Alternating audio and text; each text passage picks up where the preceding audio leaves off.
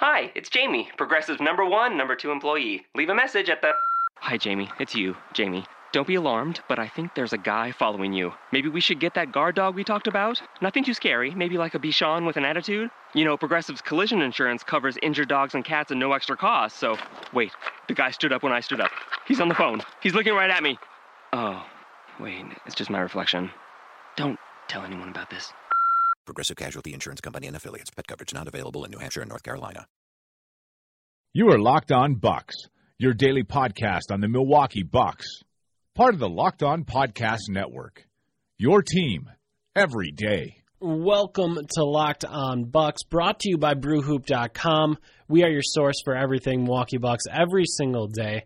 I'm Eric Name. Along with me is Frank Madden, and we promised a special guest yesterday. We are delivering on that promise with someone who Frank knows very well, someone who I've admired really since I've started to follow the NBA at a much closer level. I've kind of gravitated to the websites he's on, the things he writes, the things he says. Our special guest is Matt Moore of CBSSports.com. You may know him from CBS Sports, the things he writes there. You may know him from the Eye on Basketball podcast. You may know him from Twitter, where you can follow his writing at Matt Moore CBS, or his thoughts, and I mean his thoughts, at HP Basketball. I don't really know how to introduce him. So all of those things, you know him from a lot of places. Before I let Matt say anything, because we'll get to that in a second, Matt, shut up for a moment. I want to give a little bit of backstory, because I feel like Matt was the first person in the NBA blogosphere that I talked to and met in real life, other than actually I think I met him before Alex Boder, even though we started Brewhoop together. So Matt and I met in Las Vegas in 2008, and he was just sort of starting Hardwood Paroxysm, and now he's all grown up, and I think that's very cool. So Matt, welcome, and I hope you're doing well. I'm really glad to be here. You're one of my favorite people on the internet. Whenever anyone talks about different fans, they're like, "What do you think of Bucks fans?" I was like, "Well, I love Frank Madden, so pretty much anything the Bucks fans do, no matter how much they can be jerks about Giannis or anything else, Frank's cool, so Bucks fans are good with me. Like, no matter what, we're cool because Frank's cool." We had some on the opening night. I feel like we had some Giannis truth or friction between us, but it's cool. We've known each other for too long to care. I'm an agitator. You are I can admit that. You're a professional agitator, and I respect it because you're honest. You read your mentions, you respond to people. It's good. Well, it's hard, right? Because there's this very difficult line where if you're not being authentic, you wind up being like certain people that have their own shows in the morning on various sports networks, and you don't want to ever become people that have their own shows on various sports networks, despite the good money that it brings you. You don't want to be that guy. So I try and be honest but it's also there's a couple of ways you can go about it, and you can be just super positive all the time.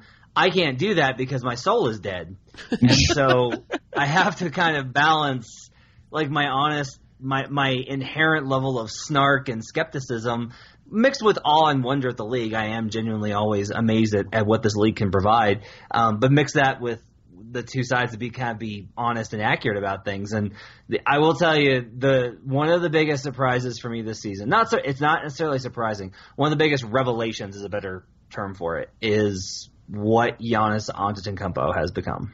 I would say it is. I mean, I think. Well, I don't know, Eric. What do you think? I mean, it's kind of funny because I think if you look back preseason, I think at the end of the preseason, Middleton goes out. We talked about how we were betting on the Giannis and Jabari both going over 20 points a game parlay. Yep. And we talked about. I think I put slight under. We did over under on his post All-Star stats last year, which were 19, 9, 7, whatever it was, 2 blocks or whatever. And I think we were. I think I went slightly under on assists. I thought he wouldn't have that many assists, but we thought similar rebounds, whatever other stuff similar. And so then you kind of look at it and you're like, holy crap, he's going to put up crazy numbers. But probably, I don't know. Well, you can.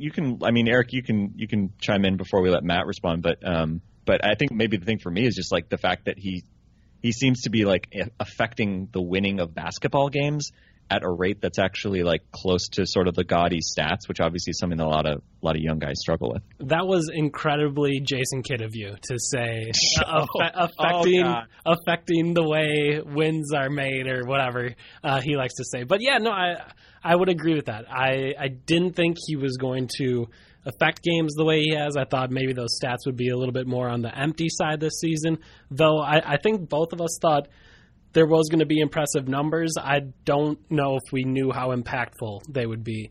And I guess I'd be curious to know, Matt, if you think they are impactful. Because from us watching every Bucks game, they seem that way. But from the outside, is it appearing that same way to you? Yeah, I mean, he's carrying, I guess, this is going to ruffle some feathers. Everything that everyone says about Anthony Davis and Karl Anthony Towns, Giannis is actually doing. So it's very rare that a player is actually able to carry his team. That just doesn't happen very often, and we're seeing it because if anybody could, it would be what Anthony Davis is doing from a statistical production in New Orleans, but the team is not good enough, and year after year, despite his numbers being pretty solid, the defense remains a questionable aspect.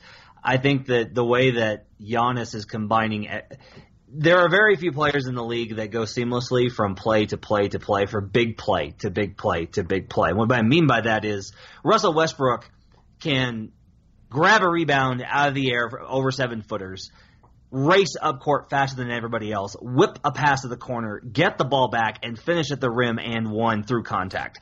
It's an incredibly amazing athletic performance of seamless transition from play to play to play. It takes an incredible motor and exceptional athleticism. Giannis has the capability. Like, he's able to get the chase down block, snatch the board, get up court, slice through defenders, make that spin move, which to me is one of the biggest things that no one is really kind of zeroed in on, is how dangerous and deadly that spin move in transition is. Get to the bucket and finish. And I said coming into this year that the biggest thing is that I compared him to how Zuckerberg's character in The Social Network, not Zuckerberg, Sean Parker, his character played by Justin Timberlake. You remember that scene in The Social Network where Timberlake sits down and they're talking about whether or not to put ads, and he says, "You don't even know what it is yet." Talking about Facebook. That's what I thought Giannis was. Like, we didn't even know what he was. We just didn't know what he was yet. Like, he looked like he could play point at the end of last year, but that had spired out several times.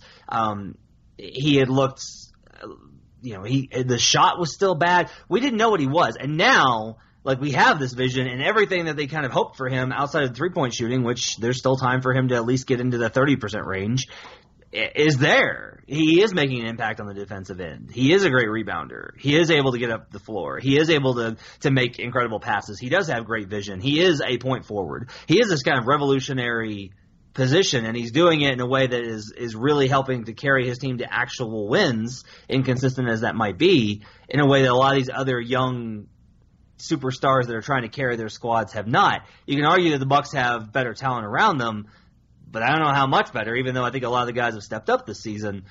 So for me, it's been amazing to see kind of Giannis. It's like, no, like all the hype that's been made about him, no, it's all legit now. Like, this is who he is. Yeah, and it's been kind of awesome. I mean, for Bucks fans, just to see that finally come through and to see a player, because it's been. And I don't know how I haven't thought about it in the context of other franchises, but obviously the Bucks have had a very tortured existence for the last 25 plus years, basically since I showed up in Wisconsin as a kid. The wins. Yeah, I know. But the number we always quote, 150-win season, one trip past the first round. I mean, basically it's like the converse of what the Spurs have done, where they win 50 games every year except that one year where Dave Robinson got hurt. And it's just like, Jesus, like they have to stumble into something special at some point. And obviously, there was some skill in finding Giannis. Obviously there was some luck too. And clearly he just seems like he's that guy. And I guess as you're kind of alluding to, we try to think about, like, well, who is he like? What's the comp for him? And I think he's become one of those guys where you just sort of like shrug and say, I guess there really is no comp that is kind of worth making. There's no sort of obvious reference point for mostly better and obviously in the shooting maybe a little bit for the worse, but it is amazing that a guy his size and who still has obviously some holes in his game, basically one, can be so consistently impactful, and obviously he's got to keep doing it, for this season and moving forward. But obviously there's still the crazy part is that there's still we were talking the other night, there so much of his quote unquote potential the last couple of years has been, oh well, when he gets his jump shot, then then it's okay, then something's going to happen, and it's like, no, didn't even need that. And I think it's funny. I should mention, Matt, that I was wondering where you were going with your Social Network quote, because we quoted the Social Network randomly like 2 nights ago on this podcast. You two are adorable kindred spirits. My God. Like, as he was starting it, I was like, oh my God, this is happening right now. I remember the quote. It was the whole, a million isn't cool, a billion, that's cool, whatever. But what were we? I don't even remember what we were talking about. I don't remember what you were talking about either. Okay. Don't keep saying what you were talking about. Okay. But yeah, it's interesting. I can't imagine he won't be an all-star if there's any justice, and if, God willing, he doesn't get hurt or whatever. So it's pretty cool. I was going to touch on one thing. Yeah. Frank, you had mentioned before the night you guys had butted heads, and I believe it was after the opener. Yeah. And after the opener, Kid had mentioned something about how Giannis has to realize where he can and cannot take off plays, and he can't do it defensively. And I noted the other week that was like the one game where he had, I think he had less than 3 stocks in that game, just a block and a steal, and he didn't do that in any other game this year. Every other game, it was 3 or more in all of those. Do you think he changed a little bit from that moment, Matt? Because when I watched the game, rewatched it, and we talked about it a little bit that night, it did look like he was taking plays off. And I think from that moment, at least in my eye, he's been considerably better in that he's bringing it defensively and he's making an impact defensively. Yeah, he's been great. I mean, I got in trouble early on because he made a bad first impression, which is that's how it happens, right? Like, is you have the first couple of games, and that's what kind of sets the tone for the season. But what happened was, I saw that he missed a couple of cutters. He didn't find guys in the kind of MKG got him a couple times, and MKG got him a couple of times. I didn't like the performance, and so I was just like, I was just not impressed. But the difference is, and this is really key, and this happens a lot. So one of the dangers of this league and how it operates is, a lot of the people that are larger voices, they tend to they give you perspective on what they see from the games that they're at. They go to a game, whether they're on there on assignment or calling it or whatever, and they're able to give you that perspective. You have to catch them night after night after night after night after night. Now, I think fans that watch the game every single night struggle, and even beat writers, I think they struggle because they get sucked into the window of they're in with that team. So they don't see how this team is operating versus all the rest of them. They have no baseline of comparison. But I went back and was watching the Bucks, and I do tend to watch them because, one, I love their announced team. 2, I love their court and their uniforms. And 3, they're interesting to me, and I love a lot of their players on that roster. So I watch now, and it started as like, okay, that was a pretty good move by Giannis, and like, wow, that was really athletic. And I will admit I get bored with all the vines of, he traveled 170 leagues in 3 steps. Oh my God! Yes, he's long. I get it. I get that Giannis is long. I understand. Well, I was more impressed though is those sequences where he was stringing plays together, and I was more impressed that he would have these spurts where very few guys can do this as well, which is taking over a game is a whole other level. So DeMar DeRozan is going to he's going to get you 30 points. He's going to consistently take mid-range jumpers. He's going to make a decent amount of them. He's going to get a lot of free throws, and he's just going to pile it up. But there's never a stretch of time where you're like, DeMar DeRozan, you cannot stop him. Absolutely. Maybe like a couple of games early this year, but that quickly faded. Never going to happen. There are stretches this year where you're just like, man, they better send tanks at Giannis. Like, they better send in the Marines because every play he's coming at you. And that attitude really does matter. And you just started to notice that he was adding things on top of adding things, and he gets better every game, and that's what you really want to see. So he's definitely improved, I think, defensively. I think that we've kind of seen that as far as the metrics go, where they've evened out in a lot of those kind of areas. There are still going to be weaknesses, and there's still going to be things that he has to learn, and all of that is going to be tough, and there are going to be growing pains, but this is kind of his real emergent season, and it's a blast to watch. Yeah, and that's not something we've been able to say much in my life as a Bucks fan, that we have just this one guy who has this sort of singular ability to to really be kind of that like must-see TV type guy, and I think it's cool to now to have him on national TV here coming up, and hopefully rise to that challenge. He's often risen to challenges, as we saw against LeBron, and pretty much all the other big name guys he's gone against this year, he's kind of upped his game. So hopefully we'll see that. But obviously, it's, as you said, it's still very much a process, and that goes on both ends.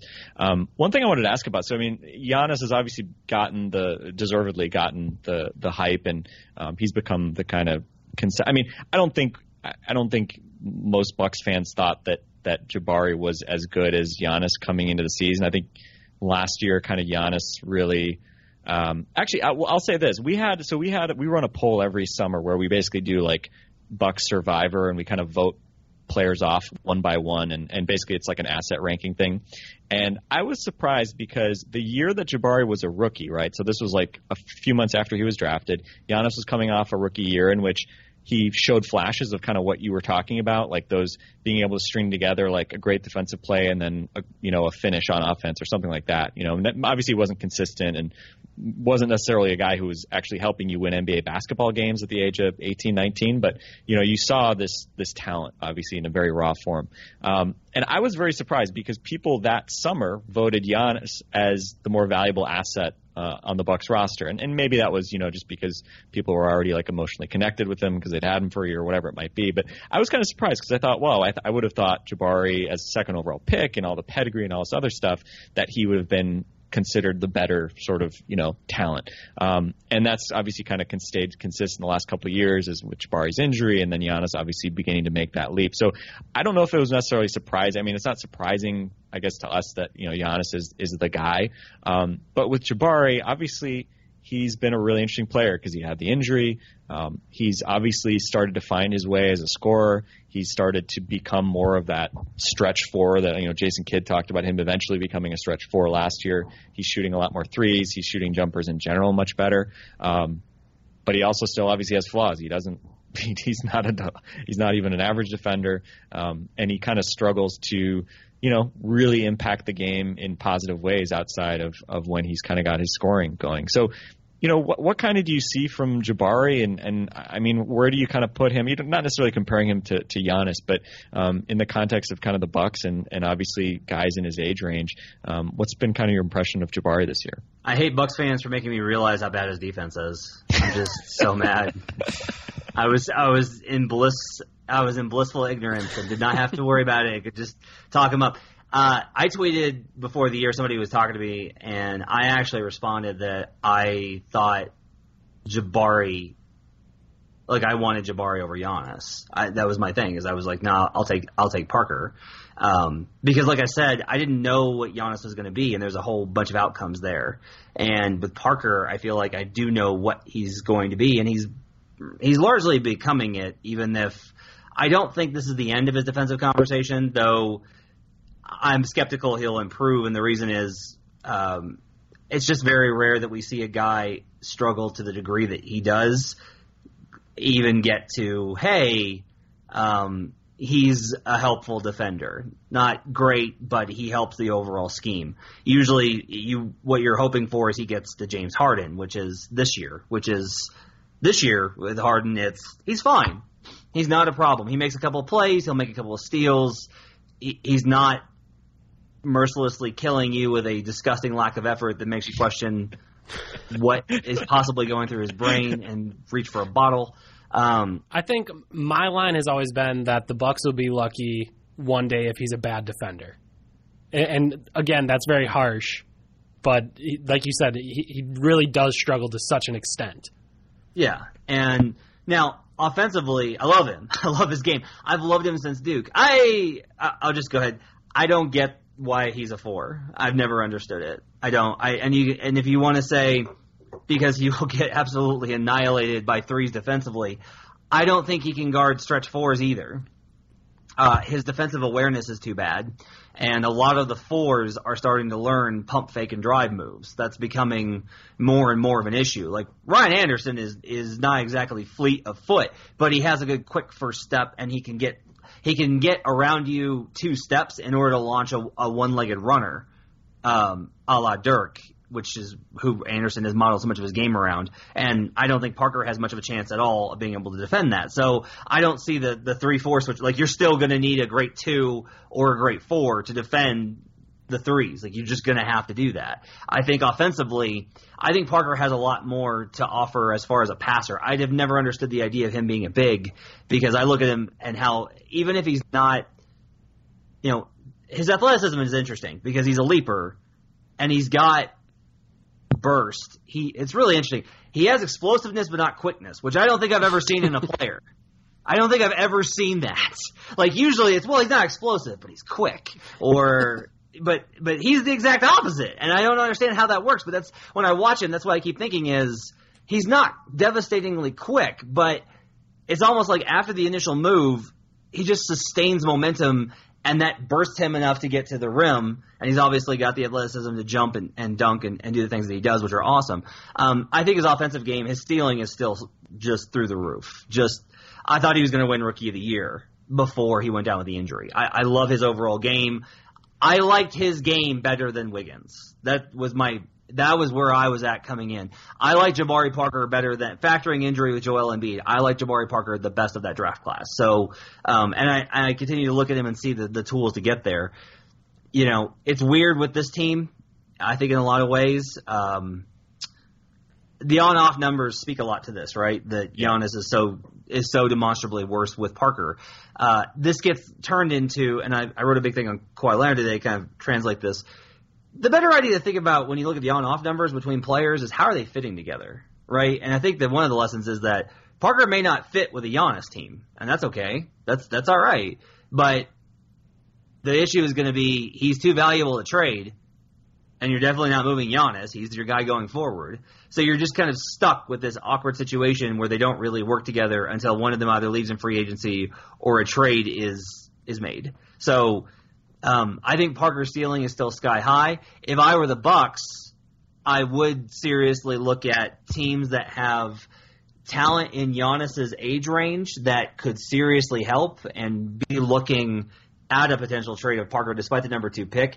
Look, is it possible that he goes somewhere and starts putting up 40 points a night? Yeah. Look, he's got that scoring potential, but you have a guy that is going to have the potential to go for 40, 15, 7, 9, 11, 28, 60, 55, So your biggest goal needs to be what goes around Giannis, what works with Giannis, what players make Giannis better, what players can Giannis make better.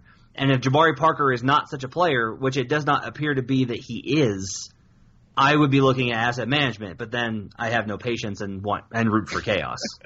I have kind of like 2 thoughts on this. I think one, I've sometimes heard, when I hear the idea of Giannis and Jabari don't fit together, and I feel like I would want to tweak that and say it's not about whether Giannis fits with Jabari, it's about whether Jabari fits with Giannis, because not only is Giannis obviously, the bigger upside. And again, I've always viewed him as bigger upside, not necessarily because I thought Giannis would score this much, but just because he can just do too much stuff, and I just worried Jabari was just going to be way too much of a one-way guy. But anyway, parking that for a moment. But it was like, okay, can Jabari, is Jabari good enough, period? It's not so much are Giannis and Jabari together good enough. For me, it's more like, is Jabari just a good enough player that he can play with a guy who, let's be honest, is a guy who creates for others, who can cover up, potential weaknesses of Jabari's on defense, who in a lot of ways, in theory, unless you think that Jabari just needs the ball constantly in his hands, which honestly, I think Jabari actually has shown that, he can flourish by being a great cutter, and now he's being a pretty good catch and shoot guy suddenly.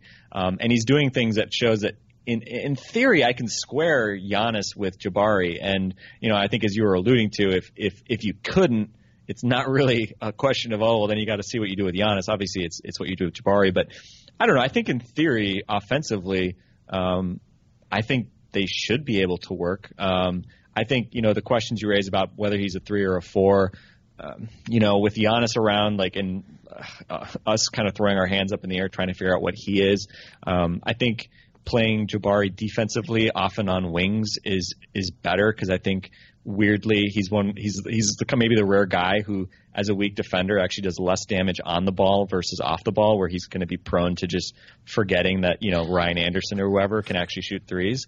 Right.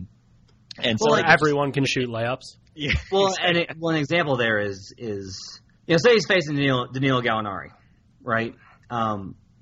If you're able to get to a point where he's old enough and has grown into himself and is mature enough and his basketball experience has grown, you can tell him, look, and Gal will be out of the league by then, but you can tell him, look, I'm not asking you to shut down Danilo Gallinari. I'm not asking you to crowd him and force a backcourt turnover.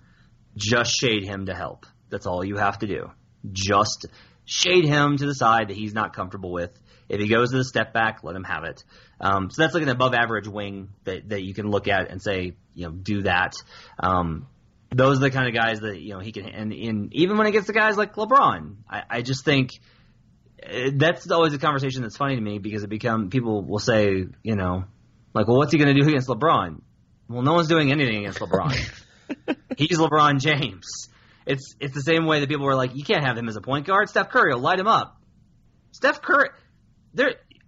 launches from 70 feet out. There is nothing you can do to stop Steph Curry. It's an irrelevant question. So I think you can learn it. I think part of it is, I guess here's part of it. I think you have a better chance of being able to get assets you can maximize from trading him versus finding a way to maximize him, to actualize Jabari Parker. I don't think that he can be actualized next to Giannis. I could be wrong on that. It's possible. I was wrong about Giannis becoming this, so it's entirely possible. But my impulse is to say that they would be better off finding assets they could do elsewhere. And part of it is I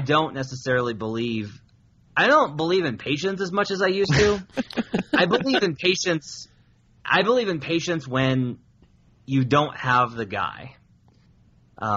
That's kind of what, and I cover the Denver Nuggets, so I know a lot about that situation. And I believe that you have to be patient and not make irrational moves and not bury yourself in cap problems or short-term solutions or overpaying for free agents. It doesn't help you.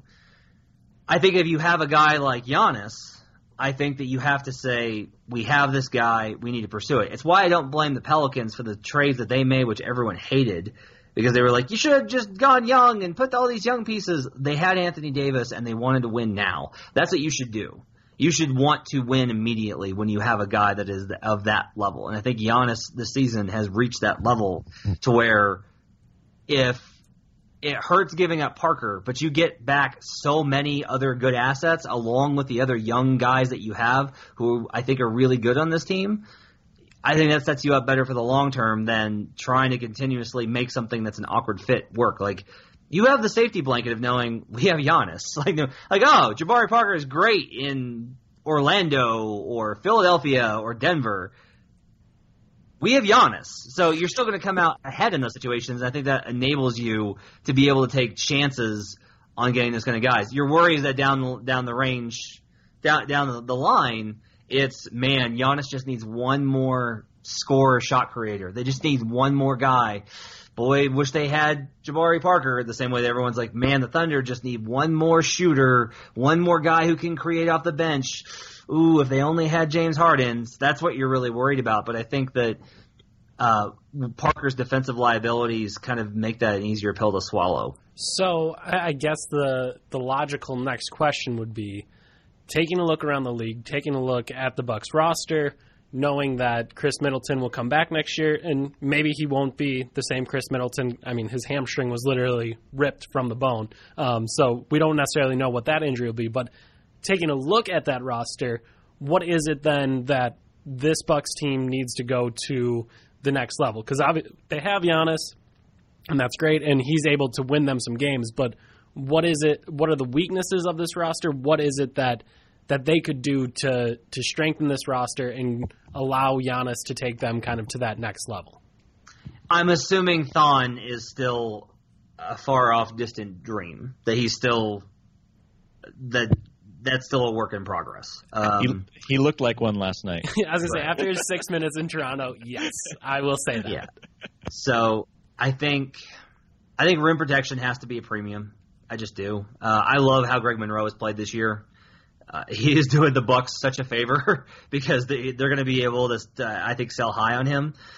I think that he is rehabbed. I mean, if GMs and scouts are paying attention, this Greg Monroe is the one that you want. Like, this is the one that you're looking at and going, yeah, this guy would actually help our squad.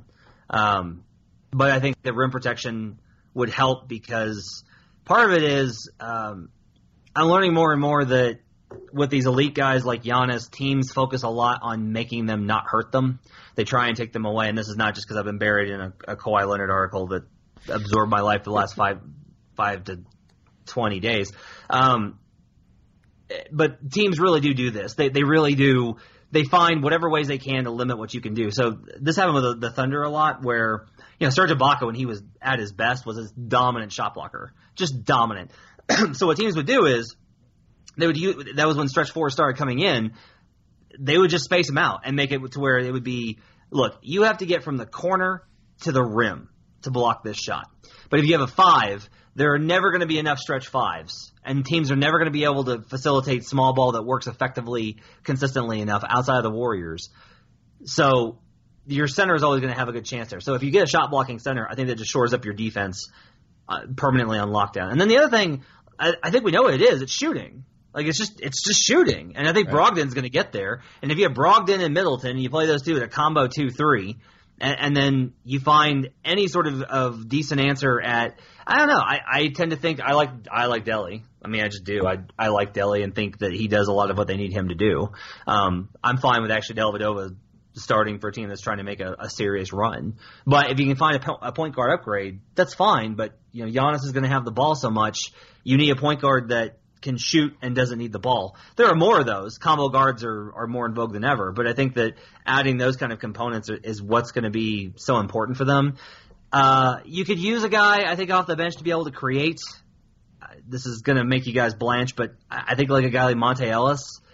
Actually, not Monte because of the history, but I think a guy like Monte Ellis that can just come off the bench and, Jamal Crawford, he's going to get you buckets, and your bench units are going to be okay when Giannis is not on the court, and they're going to be able to score effectively. I think that getting a guy like that's important, but for me, I think it starts and ends with build a great defense, get shooters around Giannis, and that's a model that you can tweak going down the line, but that to me is a good enough model going forward. You mentioned defense, Matt, and I know defense has been a very, let's say, complicated topic for the Bucks because it's fascinating this year. Their scheme is insane. I didn't notice it until I started watching. The Bucks scheme is nuts. Well, so I mean, 2 years ago. No, I want more thoughts on the. I want to hear more on Matt. Why is it nuts? The trap recover program is so far out of alignment with what most of the league is doing. It was jarring when I started because it took me a while to be like, oh, that's what's happening. So I had to kind of like figure that out a little bit. But when I did, I'm kind of intrigued by it because I'm like, all right, it's going to have nights where it's disastrous because they're still learning out how to do it. But there's also going to be nights where I think in the playoffs, it's got a shot to be really effective, and here's why.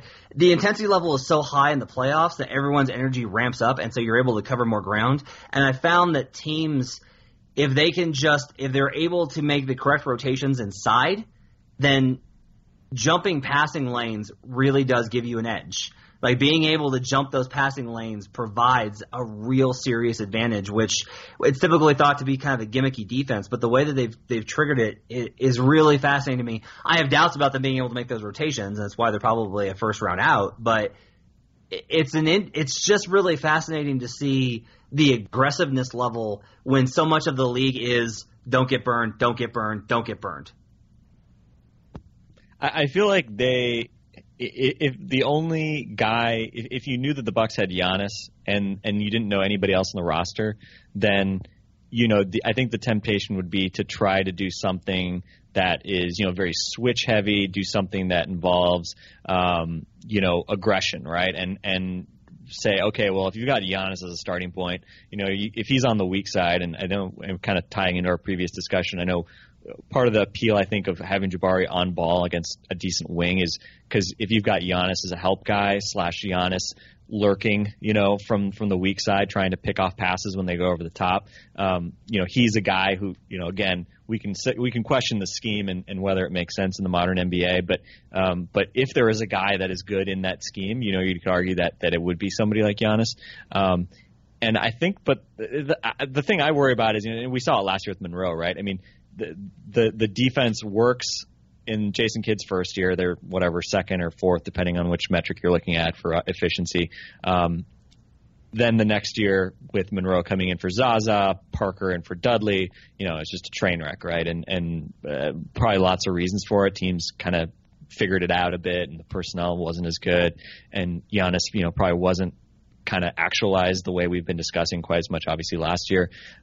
So I'm really interested to see. I mean, the performance this year, the opponent 3-point percentage we've talked about was unsustainably good, to start the season, and it started to mean revert certainly against the Raptors the other night, and it'll be interesting to see sort of how that evolves moving forward. But I don't know. I mean, I just don't know if that works. I mean, I feel like the Hawks have done some similar stuff with success like last year, but I don't know. I'm very skeptical because we kind of, and that's like the joke when opponents hit lots of threes, then everybody sits back and says, so we're basically letting the other team play Morey ball against us. Like we're sort of zagging against analytics on some level in terms of the opponent's shot chart.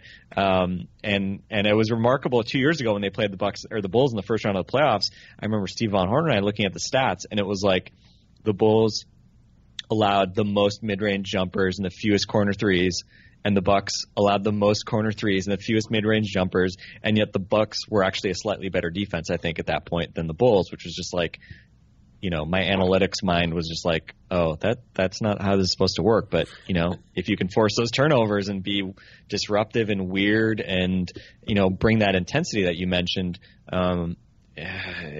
maybe it can work. I don't know. We'll see. I think, it's risky.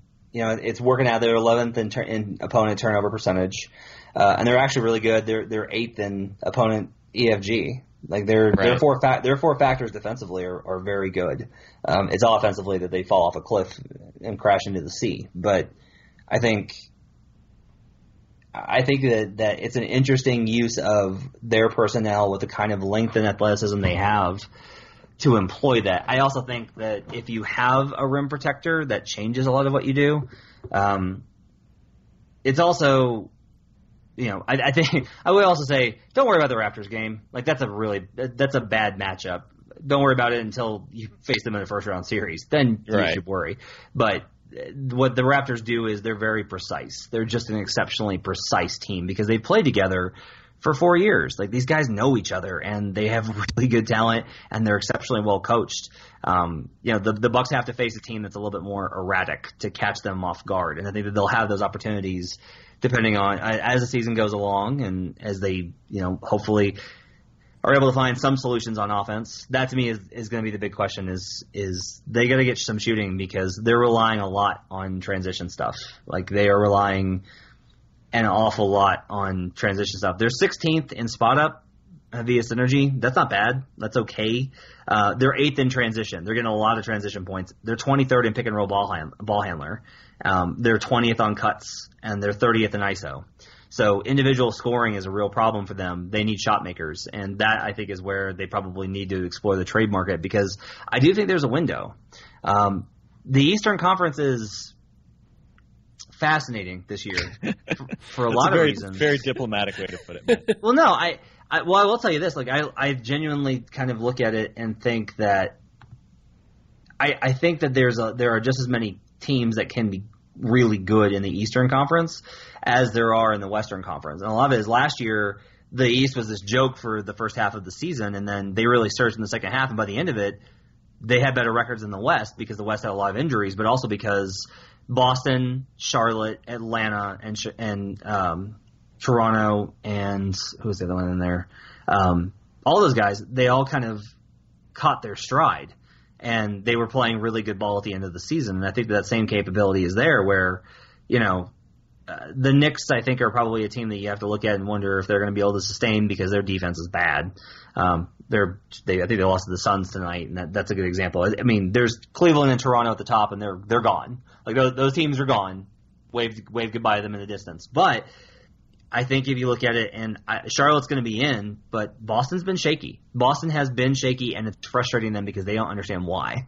Like, Boston is not as good as they thought they were, and that's really pissing them off. And they can't figure out why they're not better defensively, and that's been a real struggle for them. Like, the Bucks can look at their team and go, like, why is your team so bad offensively? Well, our best offensive player in terms of shooting is hurt. So that's clearly, like, our best weapon outside of Giannis offensively is not available. Our guys are Rashad Vaughn and a first-year rookie, and that's an issue. But Chicago, in fairness, the Bucks are top half of the league in offensive efficiency, which is right.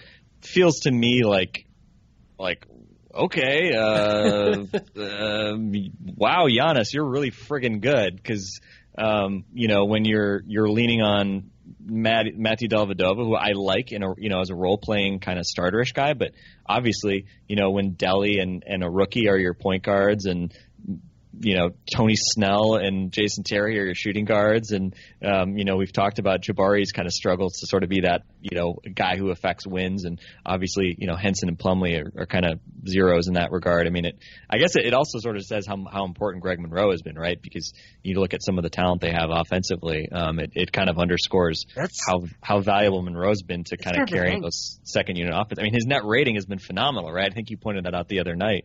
I'm curious.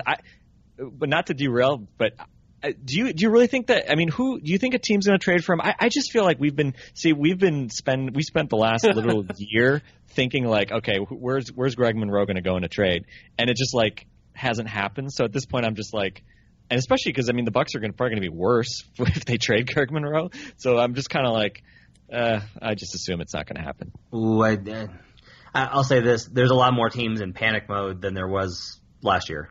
There are a lot more. Because in part, you want to know why? The Warriors look human. And the league is kind of adjusted to the Warriors, too. Like, last year was like everyone really kind of was in shock of, what are we going to do with this? Like, this is, like Steph is just, he shot 400, he made 402 3-pointers. And it was just, what are you going to do?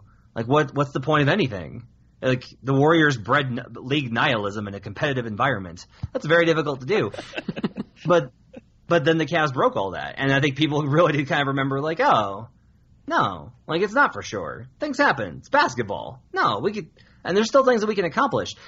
But by the same token, you had a lot of optimism coming in this year from every team, as you always do. But I think even to a heightened degree this year. And the Wizards, the Nuggets, the Mavericks, the Pelicans, the Suns, there are all these teams that really have to look at their rosters and be like, on some level, you have to look at it and just say, we need a change for the sake of change because this whole thing's broken. And we need to move what we know is bad or not helping us, even if they're good assets, to try and get better things in here that are different so we can try something else. Look, I don't think it's implausible that the Bucks could get Marcin Gortat.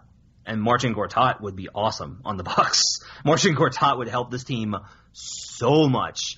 And, he's a lower usage Greg Monroe that's got decent touch and a little bit of offensive game. Like, you can run some stuff with Gortat. Like, that's a really good fit. Jusuf Nurkic is going to be available, and Nurkic is a jerk. He's a huge jerk to people on the court. But he's also massive, young, and the Nuggets really don't need him because they have Nikola Jokic, who's a better player. But Nurkic is a rim protector, and he's going to get you those. He's going to get you those post-up points that Greg Monroe does. He's very efficient in the post. So there are all these. I think there's a lot more. There's a lot more capability this season for that, and I think teams are figuring out ways to use guys like Monroe more. I have to kind of dig into the numbers, but it's just kind of an overall trend of, even if you're not, hey, feed him the ball and let him cook in the post, and most teams don't do that. There are situations where you run your offense and you find yourself in a mismatch, or you run in transition and you find yourself in a mismatch, or you run pick and roll and you force the double and then you drop it off and that guy has to make one little move as opposed to just trying to jump up and dunk it over everybody. There are these opportunities, I think, for players like Greg Monroe. And with him playing the defense that he has, even when he's had bad games, but overall it's been so improved, I think that makes it a lot easier to swallow. And the other thing, this is the biggest thing to remember, fans are always going to be more prone to looking at analytics because it's our biggest window into results and to be able to get an objective analysis, and we don't see the guys in practice. The league is run by scouts. That's still who runs the NBA. Even Daryl Morey is heavily advised by scouts who are going to tell him things like, I really like his motor, or I really like the way that he finishes, or he's been really consistent in how he sets screens. All of the little things that don't show up in metrics yet, as big as I am on metrics, these things really resonate with GM. So I think that there's still a market. I guess I'll tell you this. Too many GMs tell me that they still want Jahlil Okafor on their team for me to believe that Greg Monroe does not have any chance of being traded. It's kind of funny because with big men, there's so many big men that seem to be available. I mean, to me, that's like the biggest kind of obstacle. Like, it's not like, I totally agree. I mean, in just isolation of what Greg Monroe is, and I think the good thing that the Bucks have done this year with Monroe is that they've sort of like provided an archetype for everybody else and just been like, hey, look, see, he's coming off the bench and it works really well, and he's not killing us defensively and he's giving us a nice shot in the arm offensively. And, other than when Jason Kidd did his weird Jason Kidd thing and benched him for 3 straight games, shooting himself in the foot, he's played consistent minutes and seems to be okay with that, right? I mean, he's being at least a pro about, not being. He's always been a pro. Yeah, I mean, yeah. Like, I've never. If he's a problem, he's only a problem behind closed doors, and he doesn't make his problem. He doesn't force them to have to put out fires in the public, because in Detroit it was the same deal. It was the same deal in Detroit where no matter what happened, he was like, I'll do what's necessary. Like, obviously I want to start, but I want my own opportunity. But I'll do what I'm asked. He's been great in the locker room this year too. I know I've talked about it here on Locked On Bucks before, but I mean, even the night where he just played 2 minutes, like, he was still super willing to answer questions. He didn't run out. Like, he didn't duck from it. Like, he was just a pro. Like, he wasn't super happy, and he let us know that he wasn't super happy, but it wasn't a scene. It wasn't a big deal. It was just, you know what? It's all good. Well, I guess we don't know, right? So I know, Matt, you think that deal could happen. So in the grand scheme, I mean, the East is weird, and I think this gets to sort of what you were talking about in terms of why teams might want to make a panic trade or make a move for Monroe or, some other type of guy like that. It's because, we have this interesting confluence of not a lot of teams tanking. Some in some cases because, teams don't own their picks, so they don't really have a reason to try to tank, although, the Nets obviously can only do so much with that roster. And then we have sort of this degree of parity when you look at the standings, where lots of teams that, if conferences were, way stronger, or the top 8 that we know who that is, maybe teams might say, screw it, we're doomed to be 10th or 12th. This year, probably more teams that are saying, hey, we can make a run for the playoffs, and the GM who is fighting for his job or whatever is probably thinking all right, let's try to do something. So, kind of putting that together, let's focus on the East. I mean, what's kind of been what's sort of your general assessment? You were kind of getting into it a little bit in terms of Boston and maybe some team team that maybe hasn't lived up to expectations as much. Although I do find it interesting with Boston that it seems like everybody talked about how awesomely deep they were, and on paper I think they okay, that's cool. But then as soon as anybody got hurt, they were complaining about, oh, well, we're not healthy, that's why we're not playing well. But anyway, that's just me having lived in Boston for 15 years and hating Celtics fans. But if we kind of look at the Bucks, and they're at 11-12, they've lost 3 in a row. They've got a kind of a weird schedule of a bunch of home and homes. They've got the Cavs twice, Bulls twice. we'll see how they do the rest of this month. They had this home heavy start, which kind of probably skewed their record up a little bit, but they've been a plus team, I think, before the last game in terms of net rating, so they weren't just like getting lucky, winning close games. I don't know. I mean, what's kind of your expectation? Like, where were you beginning of the season, and kind of what are you thinking about this team right now in terms of where they end up? I think they're a playoff team. You say that almost in resignation, Matt. No, I'm just kind of like determined. I want to see them. Look, I'd much rather see them in the playoffs than Miami or Orlando. As much as I love Frank Vogel, or even really, well, yeah, even probably Atlanta, just because I feel like I've just seen that story play out versus the Cavs so much. Like a Bucks Cavaliers series, either in the first or second round, would be really compelling. And a Hawks Cavs series is okay. I know I get a night off every 2 nights. I think there's an opportunity there. There's a lot of teams. I guess here's part of it. There's a lot of teams that have the risk of falling off. Boston has very little chance of missing the playoffs. They have Isaiah Thomas. They have Al Horford. They have Avery Bradley. They have Kelly Olynyk, who's really good, surprisingly. They have Jay Crowder. They have all of these guys. Like they have a bunch of really good players, and they have a really good coach. And so they're not going to miss the playoffs, even if they're not as good as kind of they were made out to be, or that particularly Celtics fans project them to be. I think that they're a definite playoff team. Charlotte is a definite playoff team to me. I think Charlotte's the third best team in the East. New York could go either way. Like, they could just drop off the map and everything could be poison by the time the trade deadline rolls around. Like, it's entirely possible because, 1, they have a lot of ego. 2, they have a very thin bench. 3, Carmelo is a problematic guy to consistently build success around. And 4, their defense is so bad that those are the kind of teams that can really drop off if Derrick Rose just goes back to being halfway between where he is right now and where he was last year. They are going to slip back below 500, and now they're in trouble again. Chicago's another interesting one because I love what Chicago's done. I think that's the thing. I love what Chicago's done. I still can't believe they're going to keep doing it. Like, they've been a lot of fun to watch. And I like their model. I like their coach. I like Fred Hoiberg. I love Taj Gibson. I'm a huge Dwayne Wade mark, so I'm just like I'm all on board with what the Bulls are doing. But look, they're 13-11, and their win. I did a thing this week on CBS looking at how do you do versus bad teams versus how you do versus good teams. The Bulls are all over the place. They beat good teams. They lose to bad teams. They're all over the place, and those are teams that, if they hit a weird stretch of schedule or if something happens in the locker room, it can all fall apart very, very quickly. And we saw it last year. This is the same squad that missed the playoffs last year despite having still a lot of talent. They've got more this year, I think, and a better configuration, but they could still fall out. Indiana, you cannot believe in. All of their wins are versus bad teams, except for the Clippers, which is it's like the Kings being 2-0 versus the Raptors. Like, stuff happens, man. And the Pistons, I'm not convinced of either. The Pistons have a lot of they have. I would say this: the Pistons don't have anybody that you're like, wow, he's really made a stride this year. They're just, wow, Stan Van Gundy is not even wow. They're just like, oh, Stan Van Gundy's a really good coach. Reggie Jackson's pretty good now that he's back. KCP does some stuff, and Drummond's big. Okay, and Tobias Harris is good. Like, Detroit isn't wowing you with what they're able to do. Even if they go on a win streak, you're going to be like, all right, you can win some regular season games. But that the door is still very much open, and Atlanta's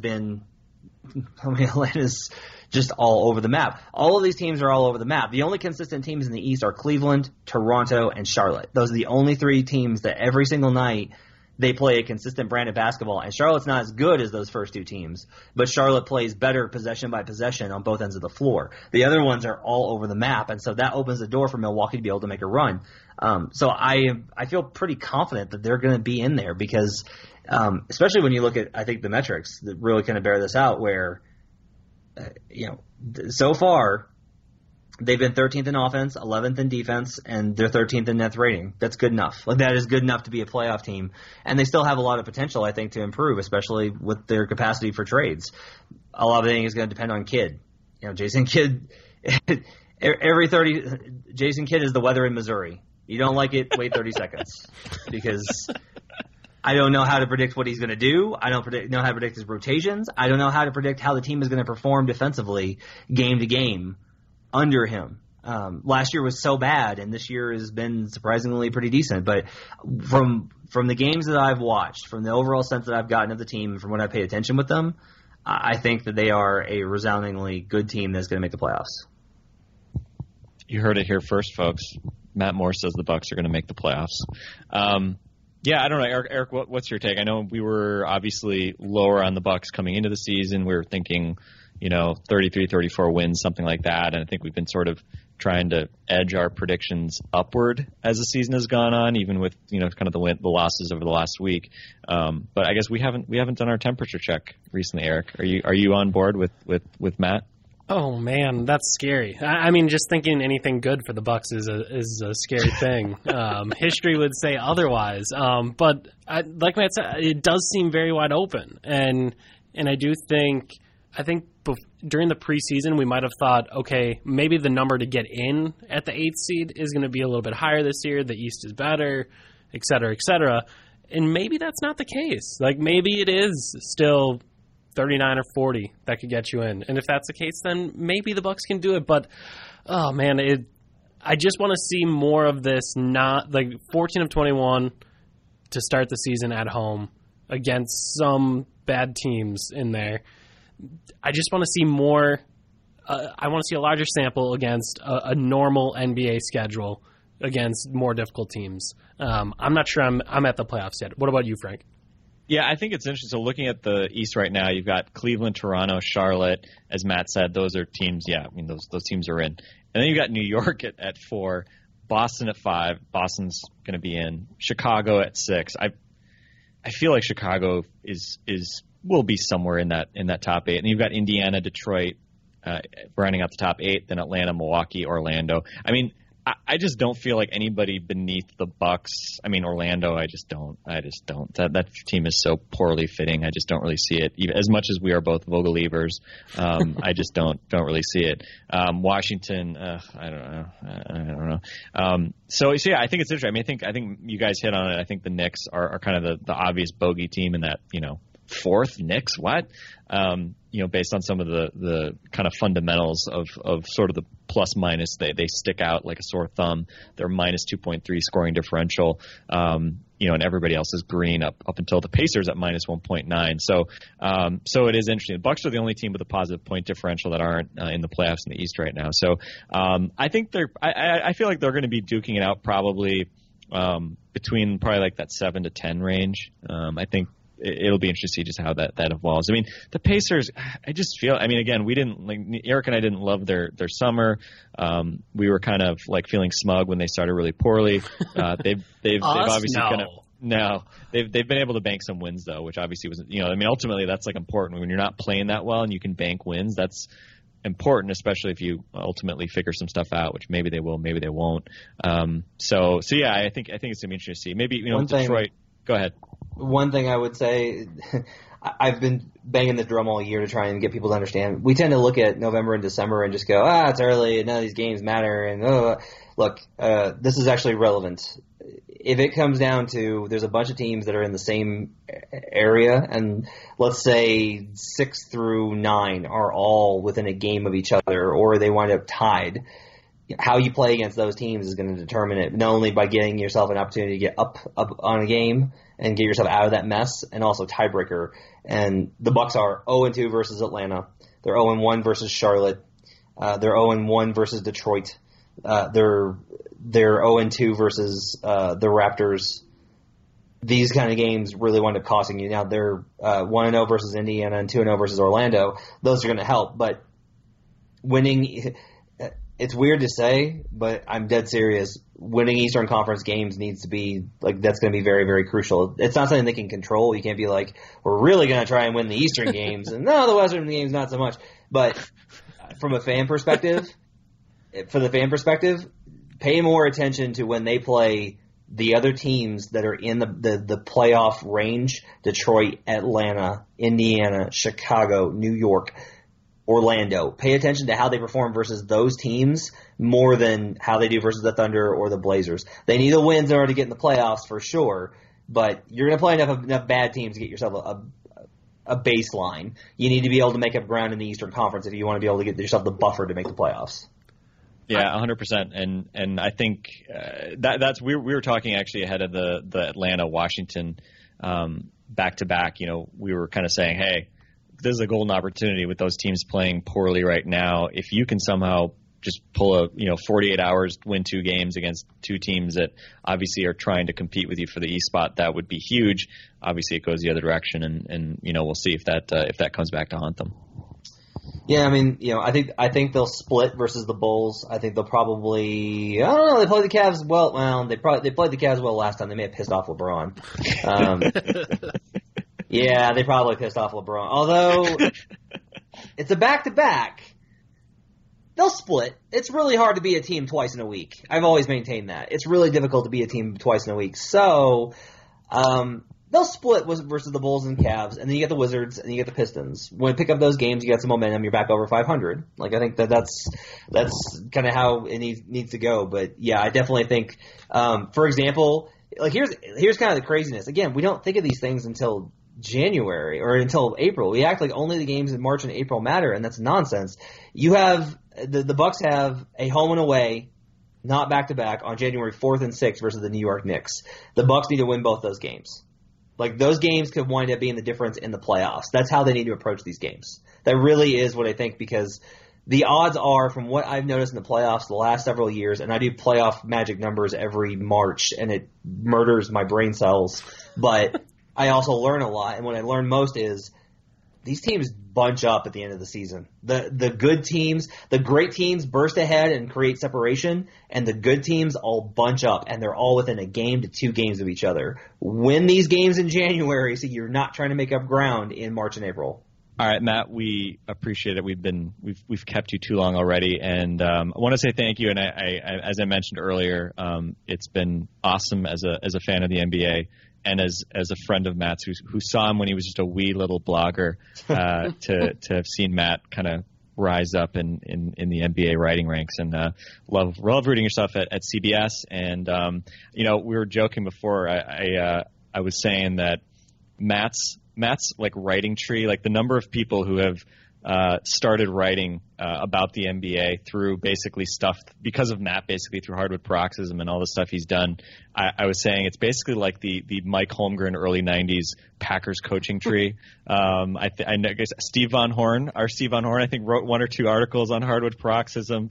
I remember meeting John Nichols from the Cavs, the analytics director there. I remember meeting him at Sloan a few years ago when he was still working for the Bucks, and I think he had written some stuff before he started working for an NBA team, and then I remember I think I saw you later that night, and I was just like, hey, here's John Nichols. He wrote for you, and now he works in the NBA, and that was funny.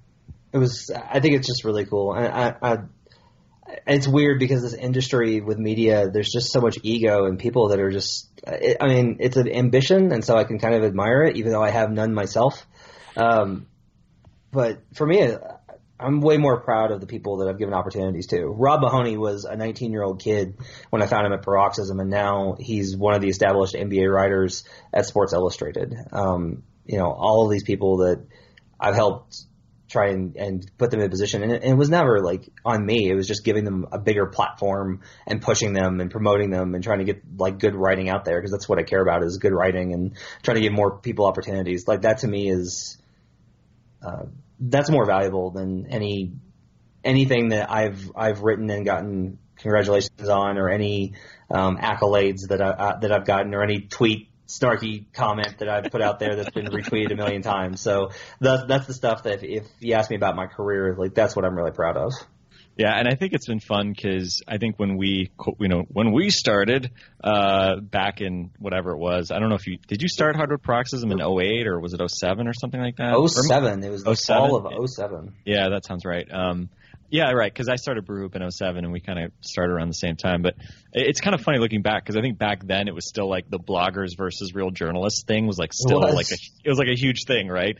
And now it's like so many of these people like Rob and everybody else, they've become the mainstream media. I mean, you're at CBS Sports, and so it's just so funny how people like you now work side by side with all the traditional quote unquote media guys, and now we don't really worry about that stuff, and it's just like, yeah, if you're good at writing about the NBA, then you're awesome. Then write great stuff. And the audience will find you. So anyway, or just write a lot, which is what I do, and then eventually something will get enough hits to where someone will pay you, and that's another way to go about it. Well, look out. It sounds like a target for Friday. You should have something out about Giannis, and you gave us a sneak peek tonight. So we're looking forward to Friday, CBS Sports. Matt Moore, thanks so much, Matt, and hopefully we'll be able to do it again soon. It was long overdue. Thanks for having me, guys.